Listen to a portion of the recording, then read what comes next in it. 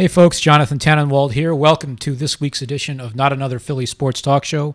A quick little disclaimer before we get started. Early on in the show, you will hear Mike Sealski say that we're going to have Mike Kern of the Daily News on, and then later in the show, you will hear Mike Sealski say that we are not going to have Mike Kern of the Daily News on because our conversation with Dave Murphy ran a little long and some other things came up. We apologize for that. We will have Mike Kern on at some other point soon enough, I'm sure, to talk about Villanova basketball and all of our various favorite places to eat, because of course that's what we do. So with that said, apologies again, and here is this week's show. I'm not governed by the fear of what other people say. You got to open your heart. Well, number one, he's one of the elite offensive players in the game.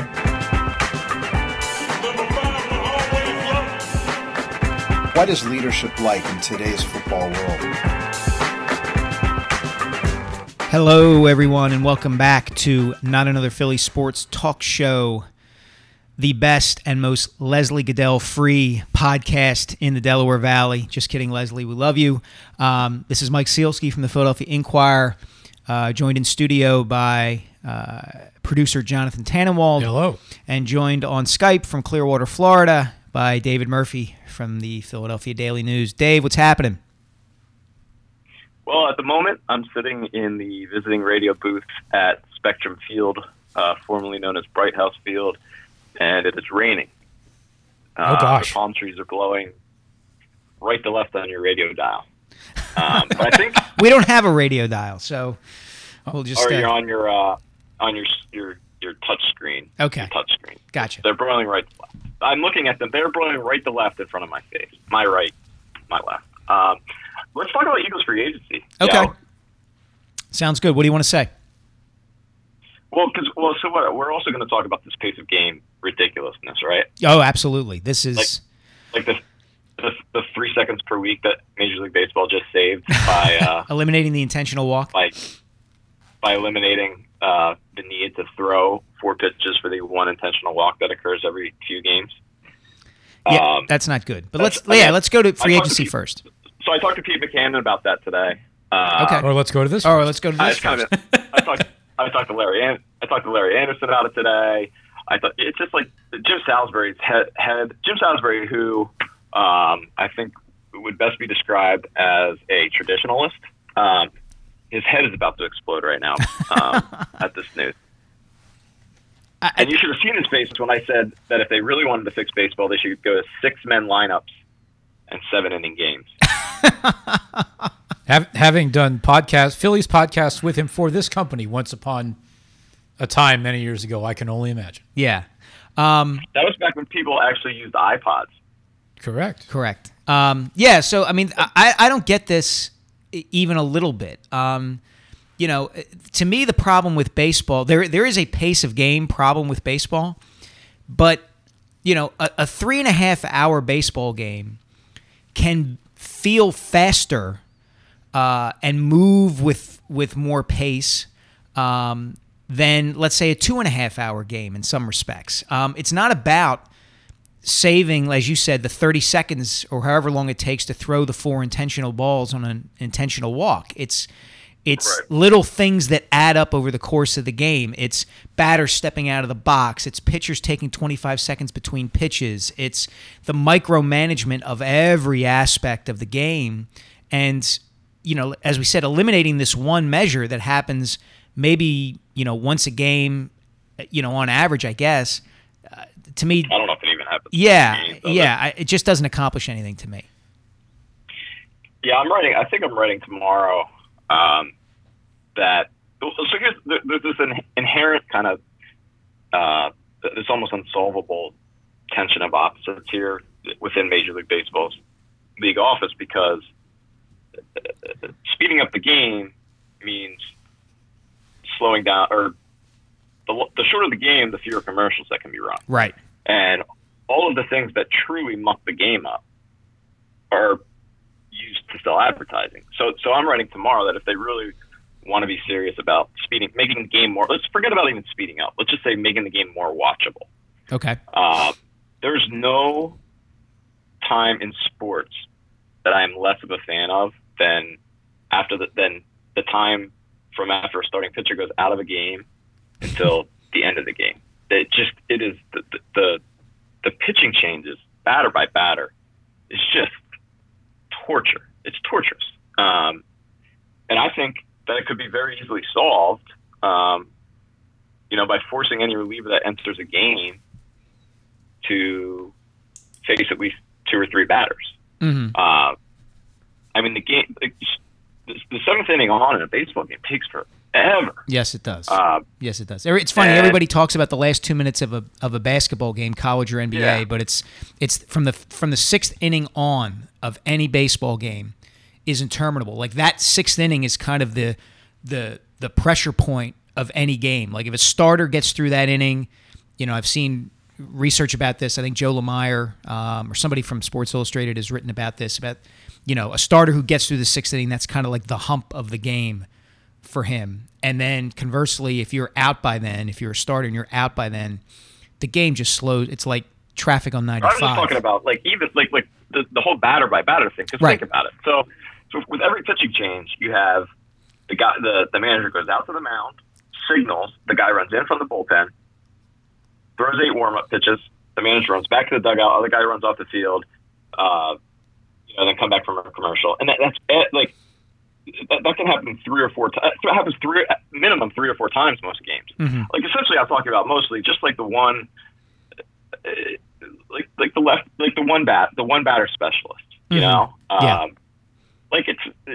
And that's not, this is not something the traditionalists should oppose, I would think, because once upon a time that was not part of the game. Right. Like, are you telling me, from the jump, I think it's unfair that just because like a little shrimp like RJ Swindle can throw the one pitch that Ryan Howard can't hit. Like, I don't know that that's fair, or even in the best interest of a sport, to have that guy be able to face Ryan Howard. Do you know what I'm saying? No, I get it. Yeah, they put a clock on the pitching changes, though, didn't they? Yeah, but it doesn't even so much matter, because then it becomes, then you're turning it into like a battle. You're talking about yeah. It's like a battle of efficiency. We're talking about chunks of yeah. Yeah, we're talking about all these things we're talking about are going to save 2 or 3 seconds here, 2 or 3 seconds there. The stepping out of the box and the pace of the pitcher on the mound, the throwing I just don't understand. You're never going to be able to make a pitcher go faster, because he can just throw to first base and reset the entire clock. You know what I'm saying? Yeah, but you can stop the batter from stepping out of the batter's box. Yeah, you can do that, and I don't know why they haven't done a better job of doing that. But over the course of a game, I just don't know how much. Maybe that adds up. How much does that add up to really over the course of a game? Versus you have these chunks of 4 and 5 minutes that it takes to the other thing that Pete Mackanin and Bob McClure both said they would be in favor of, and I think is an obvious one, is in no other sport, all right, in that Super Bowl when Tom Brady was marching the Patriots down the field. There was each pivotal moment, you didn't see all of a sudden Bill Belichick run out in the middle of the field and pull Tom Brady aside, right? And the game go to in no other sport can a coach enter the field of play during a regulation play, which is what an at-bat is. You know what I'm saying? Yeah, I do. I understand what you're saying. Yeah. I think though, to get back to your point about entertainment value, if you go back, and again, it makes me sound like an old head, but if you go back and watch games in the 80s and even early in the 90s, the pace with which pitchers worked and batters worked really was much faster. It really was. Mike Hart. You can't regulate that. No, I understand you can't regulate it, but. So what? So my point is, I think you can regulate it. I think you can start calling strikes on a batter who steps out of the box. Yes, exactly. Right? If you can call a ball on the pitcher for doing something on the mound, why can't you call a strike on a hitter for stepping out of the box? Yeah, you can. Yeah. It's just not. But I don't. Again, I don't know that. The pitchers are the ones that are working slower, I feel like. I disagree. I disagree with that. I think the batters are working slower too. I think Nomar Garciaparra and guys like that normalized, the idiot, the fiddling of the batting gloves, the step and lean back, all that stuff. Yeah, I agree. I think that stuff. Yeah, but that is a rule now already. I mean, that you can't step out of the box. Then enforce it. I agree. I'm with you. Okay. I got one other thing I want to throw at you guys, and this comes from. It's been done in auto racing. It's been done in a number of other sports outside of sort of the big four traditional ones here, which is run. If you want to have fewer commercial breaks or shorter commercial breaks, you can offer to the sponsors either a split screen ad or an ad that goes around the screen or the bottom or whatever. Fox has done it with various things over the years. ESPN has done it, the split screens with auto racing. I'm going to use a word that Mike doesn't like, but in soccer you see it all the time with ads around the broadcast of the field of play or whatever it may be. I know that there are traditionalists of American sports who don't like that, but people are getting used to it now. Why not do it in baseball? Yeah, they'll do it and then keep the commercial. They always want more revenue. They don't want to swap revenue. Well, you know what I'm saying? They're not going to. Nobody wants to make the. That's the problem. Is nobody wants to make the commercial breaks any shorter than they are. Yeah, but you'll get that back because you'll run the ads during the play and people will see it. The other problem is that isn't going to happen. They'll add that. What they want to do is that's a good idea. Let's add that to the commercial breaks as they already are. Yeah, and the other problem is that you're definitely not going to cut back on commercial breaks. You wouldn't do it anyway, but you're especially not going to do it after a World Series. You just had the Cubs win the World Series. You had it dominate the conversation. Baseball's not going to look at that and say, well, we're going to seize this opportunity to decrease our revenue. Yeah, well, exactly. No, but it might not be a decrease in revenue. Although I will say to that point, not only were the ratings for the World Series up, but a lot of regional sports networks still have very strong ratings on a nightly basis for their local baseball telecasts. So the odds of anything actually happening may well be fairly slim. That's what I'm saying. Yeah, I mean, and that's what I'm running tomorrow. Is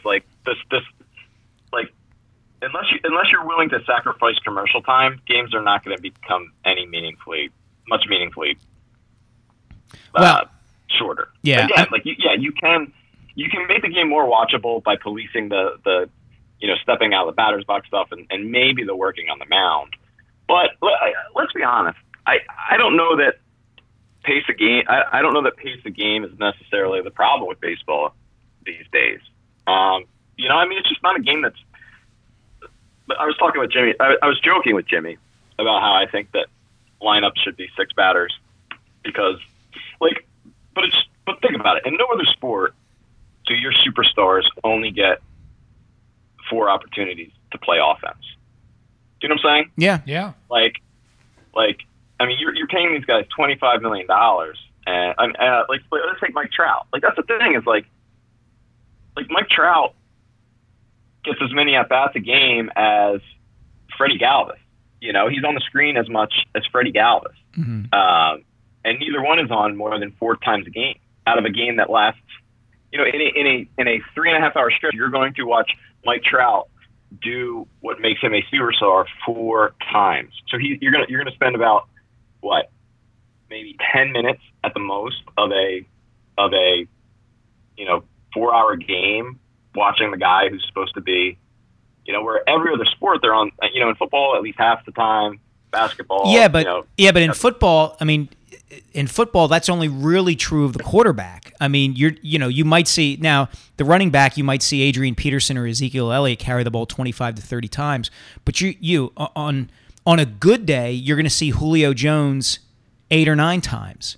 Basketball, you're absolutely true. That was always the analogy.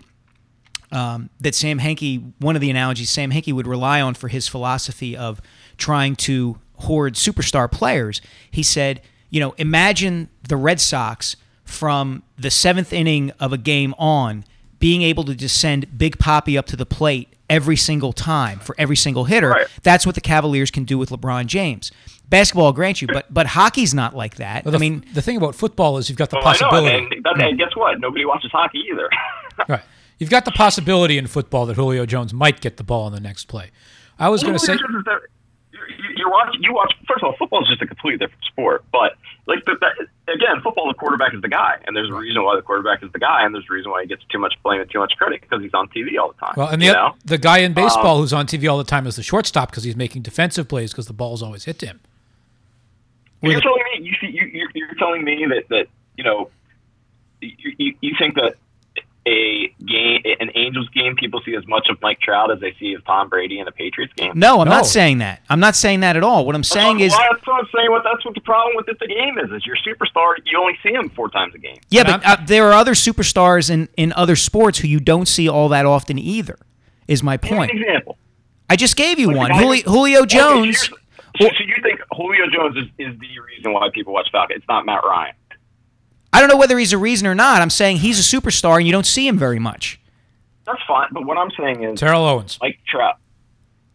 Okay, so you want to see more of Mike Trout. I get it, but okay. So other than changing the nature of baseball, even if you went to a 6-batter lineup, which again changes the fundamental nature of the game, I'd argue. Right. You're arguing against something that I am arguing. I don't think you're listening to my point. Isn't that the point of this show? Baseball is just not a game that's set up to appeal to this current day and age. Yeah, I would agree. Options. I would agree. But that to me, okay, but that to me doesn't mean. You spent the last 15 minutes trying to disagree. No. That to me means that you'd be more inclined to leave it as is rather than try to shape something that's incapable of fitting with today's day and age. I agree. Okay. Well, that's what I mean. Yeah, I agree. I think that, like I said, I was joking with Salisbury about the 6-man lineup, but let's be honest. A third of every game is that, 8-9, either 7-8-9 or 8-9-1, just abyss of death where you're like, all right, well, I'll go before the sun completely sets, I'll go finish, mulching the garden or something because Freddie Galvis is coming up, followed by Zach Eflin. That's the game. To me, if you were inventing a sport from the start, like baseball, you would have I think a 7-man lineup would be awesome. Where you still have 9 players playing defense, but you send your 7 best hitters up. That would just make it more equivalent with a basketball or something like that. Do you know what I'm saying? Yeah. I'm not advocating this happen because God forbid we send Mike Fielski. We ruin Mike Fielski's childhood and his. It's about my childhood. Yeah, that's it. You and Salisbury would be in the fetal position because the national pastime had been besmirched. I will say this: every other sport changes its game every freaking year, and for whatever reason, baseball you can't even people have a conniption if you think something about the intentional walk. I don't necessarily understand that. I mean, football changes. Well, what we should do, what we should do is put the Murphy rule in effect, so that whatever passes through your brain, baseball can just implement instantaneously, and then when the next thing passes through, we can change it back again. I know why baseball doesn't change. It doesn't mean I like it, but I think we all know why baseball doesn't change. Because you got a bunch of Sealskis running around, wishing it was 1955 again. I don't wish it was 1955. I'm asking. I don't think you were alive in 1955. No. This world has been much better since I came along. But you just act like you were born in 1955. Yeah. Me and my greased hair and my pocket protector. No, all I'm saying is that. What am I saying? I'm saying that. What are you saying, Mike? Mike, what are you saying? I'm saying that you should be the commissioner of baseball and the dictator of the United States, and then everything would run more smoothly. Baseball, the government, everything. I'm finding it hard to disagree with you. Well, we've accomplished something on this show. I do believe in representative democracy, so I would never advocate a Murphy dictatorship. A Murphy Major League Baseball commissionership, however, I will say this: I don't think I would be a good commissioner because a commissioner is a diplomat. Essentially, everybody always rips Roger Goodell, fire Goodell. Dude, Roger Goodell exists to be a human shield for the 32 rich guys he represents. And any policy that Roger Goodell implements is not implemented without a majority approval of the owners. And like Deflategate, like, sorry, but Deflategate happened because at least 17 NFL owners were pushing him to do it. Like Roger Goodell does not just like decide, well, screw these 32 rich guys who pay me $40 million a year. I'm going to follow my own agenda.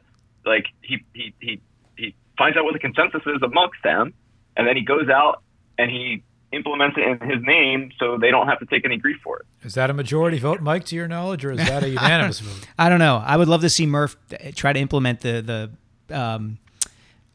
predilections of 17 billionaires. I'm not a diplomat. I've noticed that. I don't have enough patience for stupidity. I've noticed that too.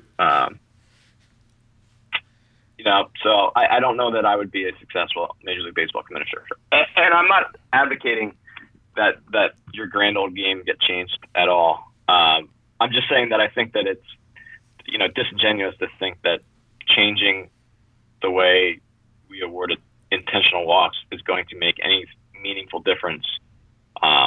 I agree with that completely and said as much. How did we get here?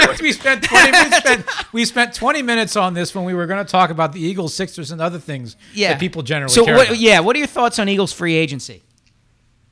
Before we let you go and get Mike Kern in here to talk about Jack in the Box tacos again. Oh, Kern's coming on? Yeah. What are you guys going to talk about? Jack in the Box tacos.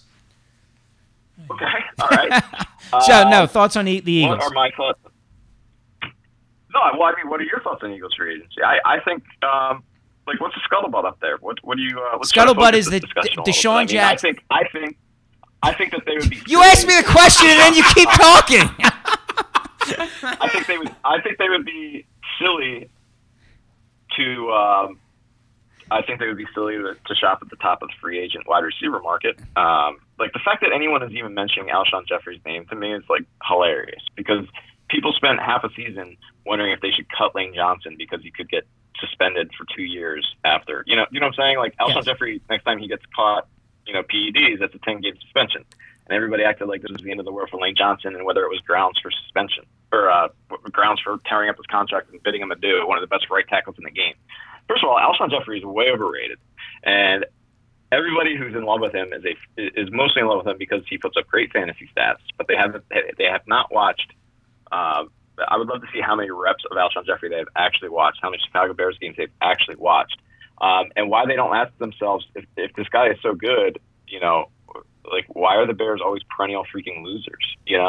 I know wide receiver only has so much impact on a game, but even the Lions got good with Calvin Johnson. They were good this year without him. He's better than what's that? I said they were good this year without him. Yeah, exactly. Like Alshon Jeffrey, he's better than what the Eagles have, but he's like a DeMarcus Cousins type to me. Where like, ouch, like he's really good and he's going to put up numbers, but I just don't know that he fits a lot, with what a team wants to do. Do you know what I'm saying? Like he's.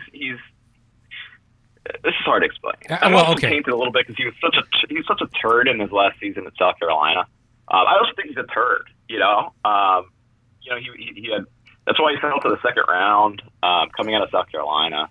He's a guy I would not trust to, continue to dedicate himself to the sport of football after signing a contract.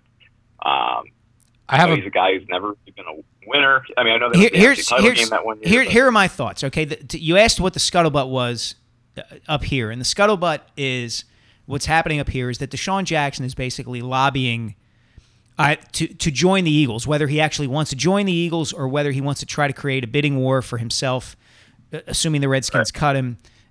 Only Deshaun knows. I do agree with you. I would be more inclined if the Eagles are absolutely committed to going out and acquiring a wide receiver. I'm with you in that Pierre Garçon would be the better option. Thank you. For a couple reasons. For A, cost reasons. When you have limited financial resources available. Well, according to Jimmy Kempski, he's going to get like $800 billion at 31 years old. But my argument would be even at 31, given his body type and given his style of play, Garçon is a better bet than a Deshaun Jackson or maybe even an Alshon Jeffrey, depending on how you feel about his character. you're talking. You realize you're talking to the main driver of the Pierre Garçon freaking get on the bus drive. You know, I've been what's that little thing under his C in his name? A Cedilla. A what?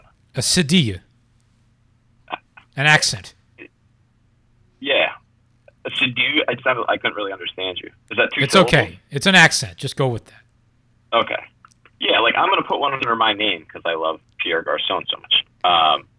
I think he's perfect for what this team needs, and I think frankly Alshon Jeffrey, like, I don't know that this is gonna come out wrong because all of this is framed within the assumption that you're going to be paying the amount of money you're going to pay him is going to prohibit you from addressing other needs. Where I'm not. Maybe Pierre Garçon is that way too, and if so, I don't know that I would sign Pierre Garçon either. I would absolutely look hard at one of these cornerbacks that's out, particularly the kid from the Texans, AJ Boye. I really like him. I think that you're a lot closer to being able. I think the Eagles are a lot closer to being able to win a game on the strength of their defense than they are on the strength of their offense, and I think that trying to serve both masters could prevent you from fielding either unit that is capable of winning a game. Do you know what I'm saying? Yeah. It's almost like I think the Seahawks survived years with a crappy offense because they had such a great defense. I think the Eagles, the sum of their parts, could be greater by addressing the defensive side of the ball than neglecting it in favor of, bailing water on the offense, so to speak. Does that make sense? It does. It does. I'm with you. But I mean, that's just it, is that they have so many areas that they've got to shore up and so few resources available to do it, that becomes the tricky part. Part of the reason why so much of this talk is just that we've had over the last couple of months of empty talk is because you can't talk about a guy. Like the Deshaun Jackson conversation is so intellectually dishonest or naive or disingenuous because it never comes attached with what he's actually going to cost. I mean, you have people say, "Oh, you told me you wouldn't take Deshaun. Have you seen these wide receivers?" We're talking about he needs I would take Deshaun Jackson if he plays for the veteran minimum. Absolutely. The question is what are you going to end up paying this guy who is a very big breakdown risk, is already starting to miss games, and really is a one-trick pony. Granted, it's a trick the Eagles could really use, and it would infinitely help Carson Wentz. But at the same time, how much is that trick going to cost? And that's, I don't know. What do we think Deshaun Jackson is? What did he say he's willing to play for when he was lobbying? Let me throw another wild card into that, which is he thinks he can get a long-term contract out of somebody. If he wants to play for the Eagles specifically that badly, not knowing if he does or not, if he wants that, Mike, is he going to have to back off what he wants? Well, I haven't seen a number. I haven't seen him articulate. He said it. I'll get it up here. He said maybe he's getting it. I hadn't seen what the number was that he would be willing to play for. If it's going to be a multi-year contract, it's going to be, incentive laden to say the least. I would think. But I mean, you have to take that. I agree with you, Murph. It's kind of a disingenuous debate to have. Do you want the Eagles to bring back Deshaun Jackson? It's never in the NFL. It's never about that. Yeah, I want them to sign everybody. Right? Know? Yeah, it's never about that. It's do you want the Eagles to bring back Deshaun Jackson at $5 an hour? Well, yeah, sure. Do you want him to bring him back at $16 million per? No, you don't. So what is the middle ground there that they would have to find? And I don't know what that is, and I'm not even sure, even if they were to find that middle ground, that it would be worth it. Better. Yeah, I kind of do too.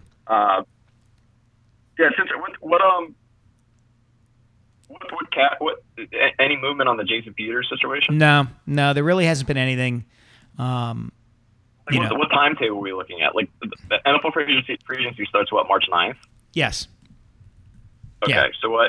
So in between, isn't there like a 48-hour window where teams can no longer talk to these guys? Yeah, there's the unofficial beginning of the period, which is 48 hours ahead of when the official period begins. So I would guess March 7th.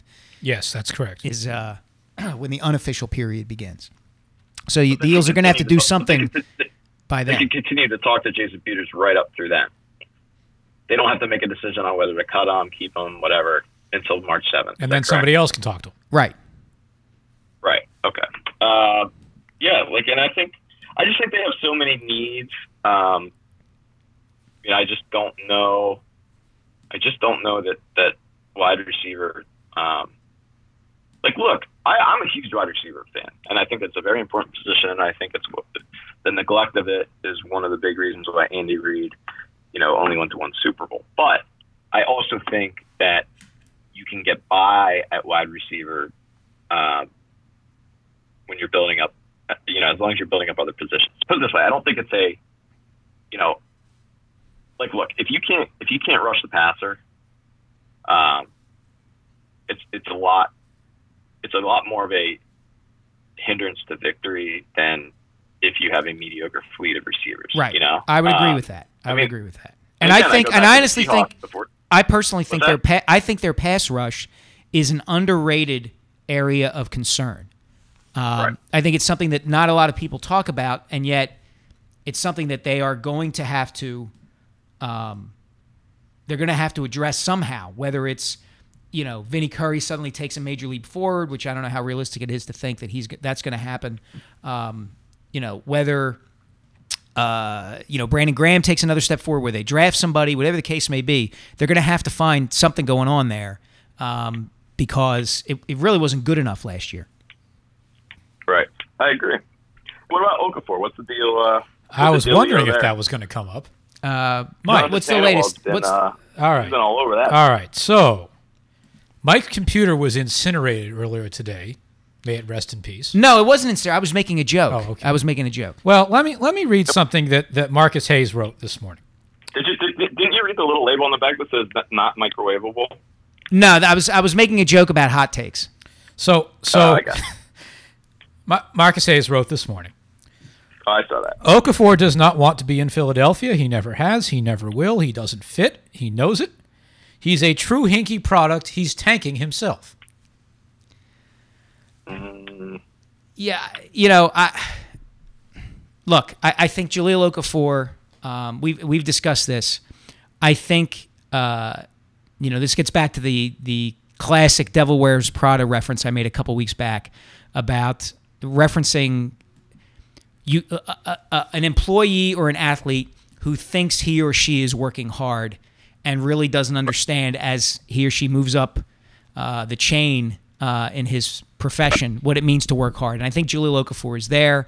I think he is working hard. I think his heart is in the right place. I think he's limited in what he can do defensively, and he's never been, in part because he's never been asked to do that or had to do it at the levels of basketball that he has played prior to this. I think he's an ill fit for the Sixers. I think if they can move him, they should.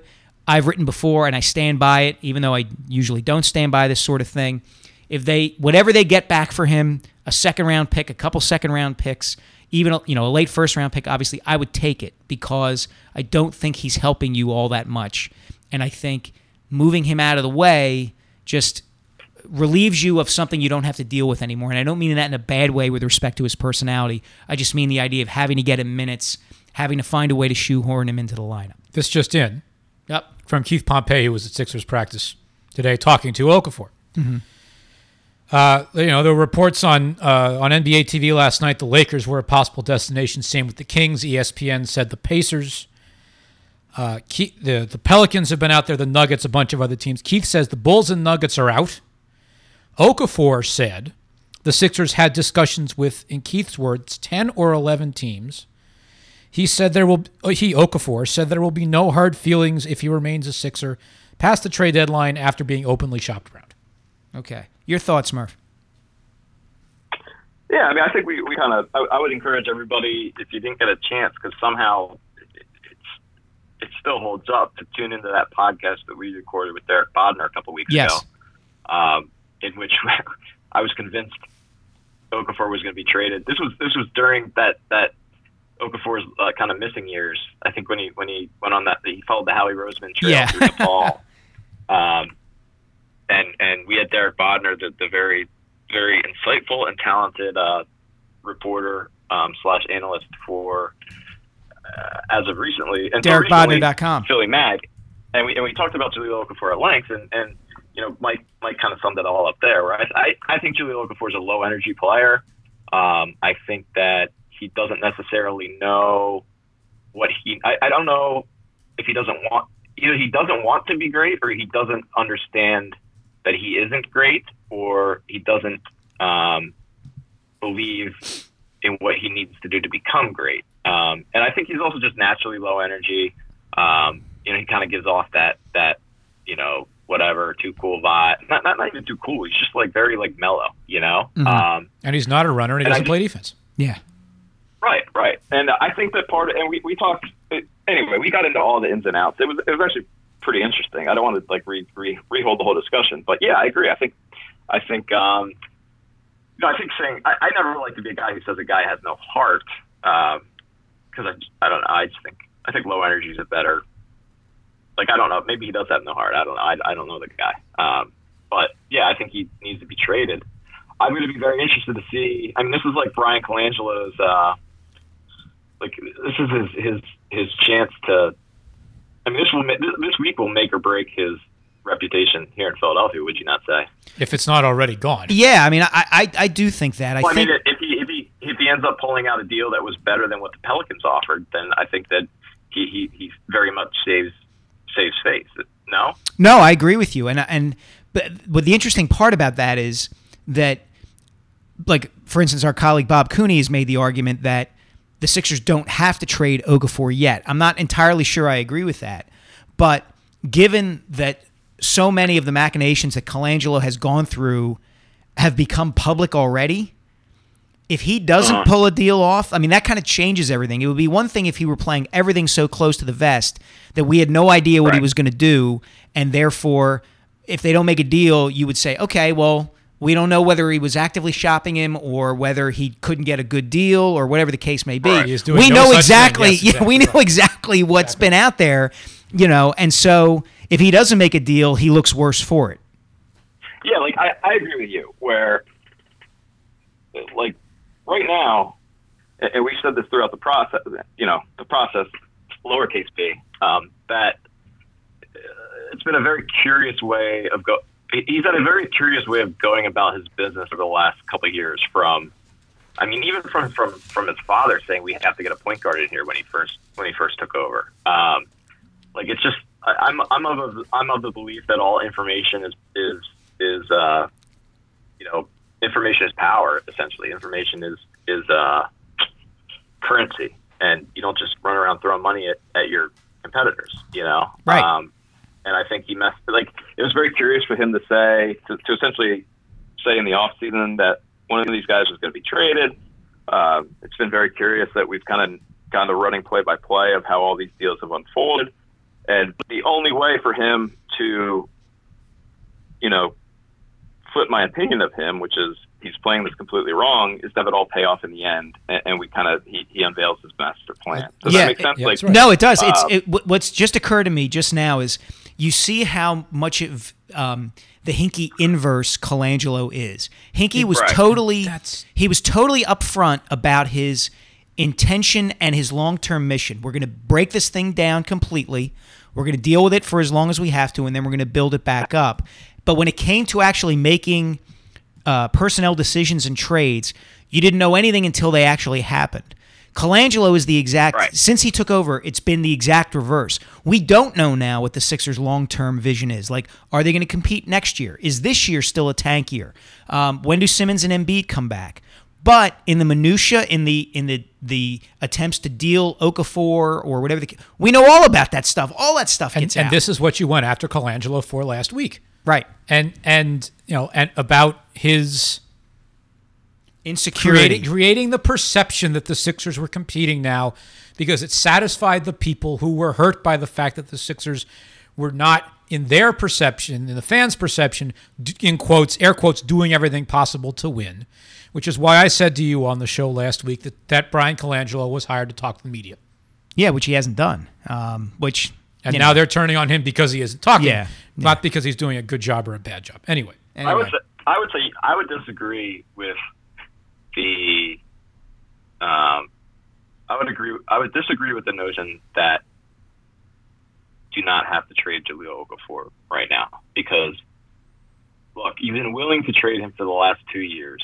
His stock has not gotten any higher. Right. Or, I would argue his stock is he's been the same player since he got drafted. Everyone knows what and who Jahlil Okafor is. The only further information we have over the last 2 years is that it's looking less likely that he was going to take that, next step and do all those. There was always that well, maybe he'll start busting his butt and get in the gym and shed some of the baby fat and blah, blah, blah, blah, blah. The only thing we know is that he hasn't done that. Otherwise, he's still very much the same player he was when he came out. And, over the last couple of years, to think that a team is suddenly going to decide that it wants that kind of player between now and next year, it seems kind of silly. You know what I'm saying? Yeah. I think that even if that team does, I would think that the decline in his value, given his 1 year closer to a big contract, would offset whatever increased price you would think you would get out of it. Right. You know what I'm saying? No, the market for him is now, and I think particularly for a team that is either making a playoff push or is already going to be in the playoffs. Yes. That feels like it needs bench scoring in the low post. Right. When the game slows down in the playoffs, hey, if we can get 7 minutes out of Jahlil Okafor and he gets us 6 points, 3 easy buckets during that time and doesn't kill us defensively, we'd give up something of value for that. The market for him was always going to be right now.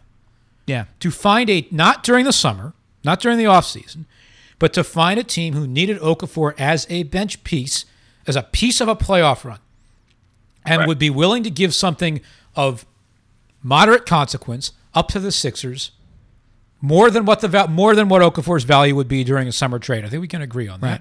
Now was always the time to make the deal. Yeah.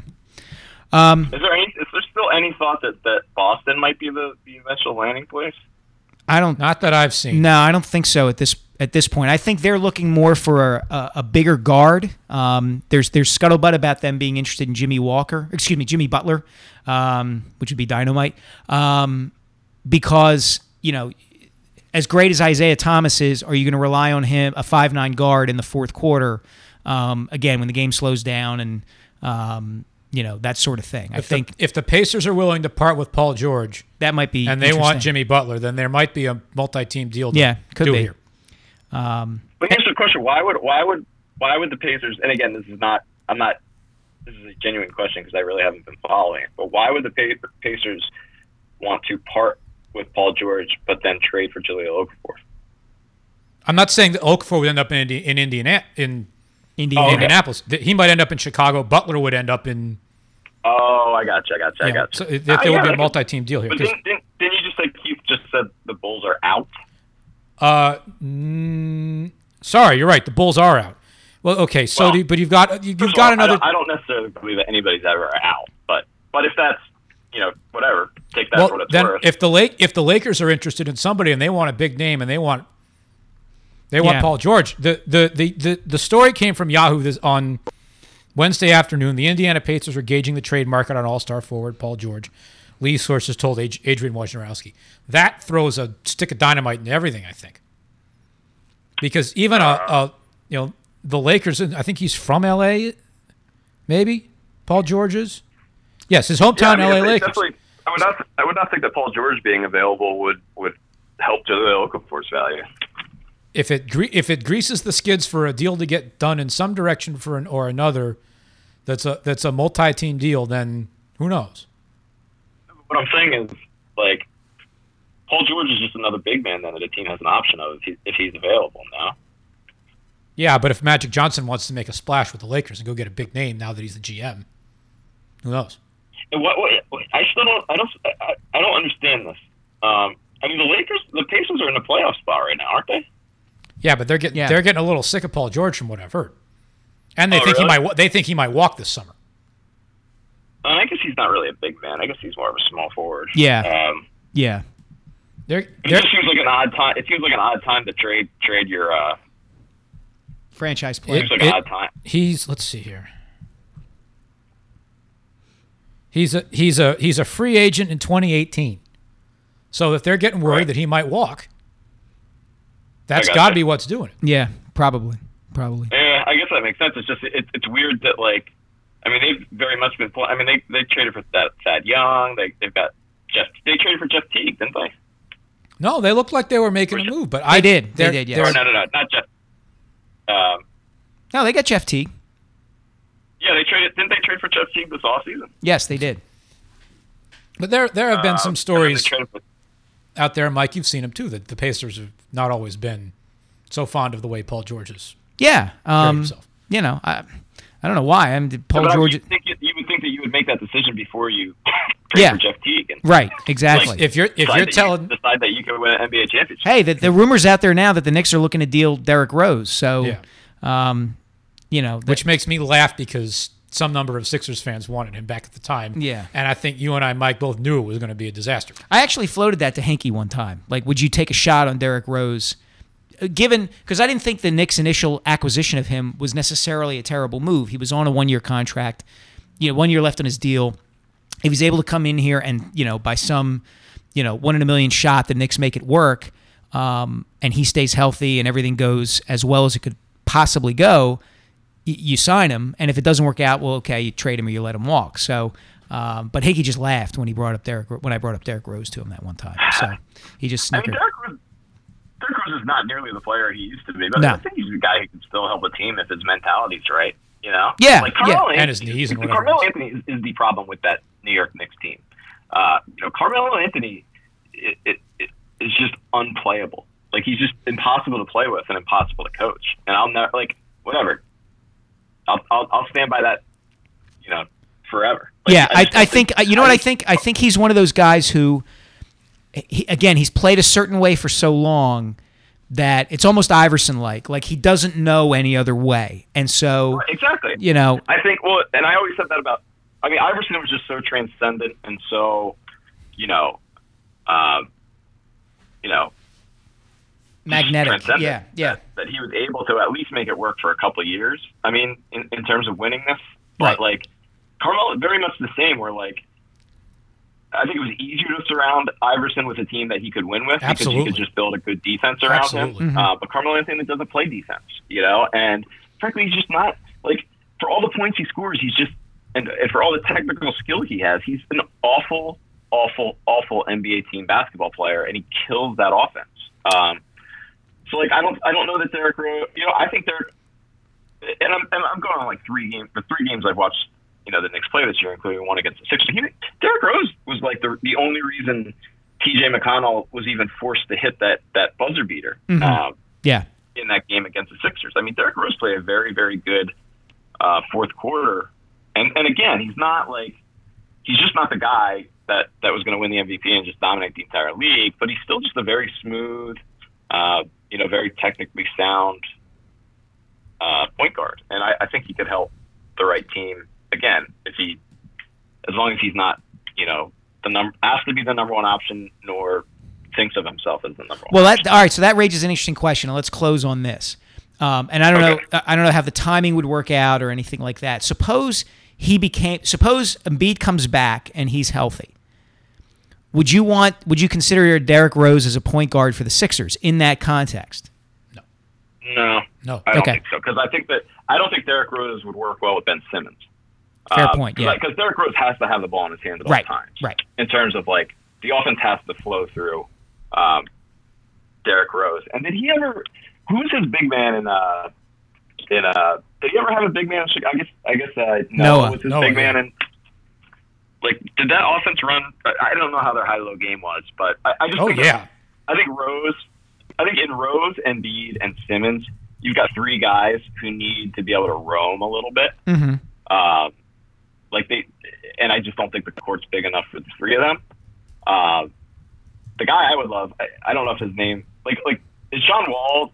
Is there any chance John Wall leaves the Wizards at any Yes, point? absolutely. I love John Wall. Absolutely, there's a chance he I think leaves. John Wall is the guy I would try very, very hard to. And that was part of the reason why there was some speculation that before Ben Simmons' health and all the other things that got exposed went off the rails. There was some speculation that Simmons might make his season debut against Washington For that reason? to show John Wall what the Sixers might be, because Wall's thinking about getting out of D.C. But they're playing so well lately that that doesn't They are convince him to now. stay. but- Yeah. By the that Yeah, I mean, well, you asked about Rose a minute ago. The year the Bulls were the number 1 seed, and Rose blew his ACL and the Sixers beat him. The big men were Joakim Noah, Luol Deng, Taj Gibson, and Carlos Boozer, and Omar Sy. And they were the number 1 seed in I the mean, East. Yeah. They had the best regular the season record in Wizards- the East that year. the Wizards are 34-21 in the third seed. So I mean, John Wall's not going anywhere right now. But there's some. You're saying there's some thought he might be looking to get out after the season. There was some thought, I think, before they went on this hot streak that they're on. But that is an imperfect team and organization at the moment, I think. Yeah, I mean, if I was the Sixers, I would. I don't think anything. I think they're not going to solve their point guard problem until the offseason. Oh, yeah. I wouldn't want Rose because I'm not sure I'd want that old a point guard with that young and everybody else. Yeah, that's fair. That's fair. All right, All all right. on the same page. Why don't you guys? Is Curran there? Now, Kurt, I think we're gonna have to ditch the taco talk because John's got a meeting to get to. So The hashtag Taco Talk. hashtag taco talk. We'll try that for next What's week. the meeting about? What's the meeting about, JT? Big goings on up there. That is a secret for the readers to learn about in the coming days. And the listeners to come and learn about in the coming days. All right, go get some sun, Murph. Well, I see a big thundercloud over my head, so I don't know if that's going to happen. All right. But I will try. Avoid some rain. Yeah. All right, see ya.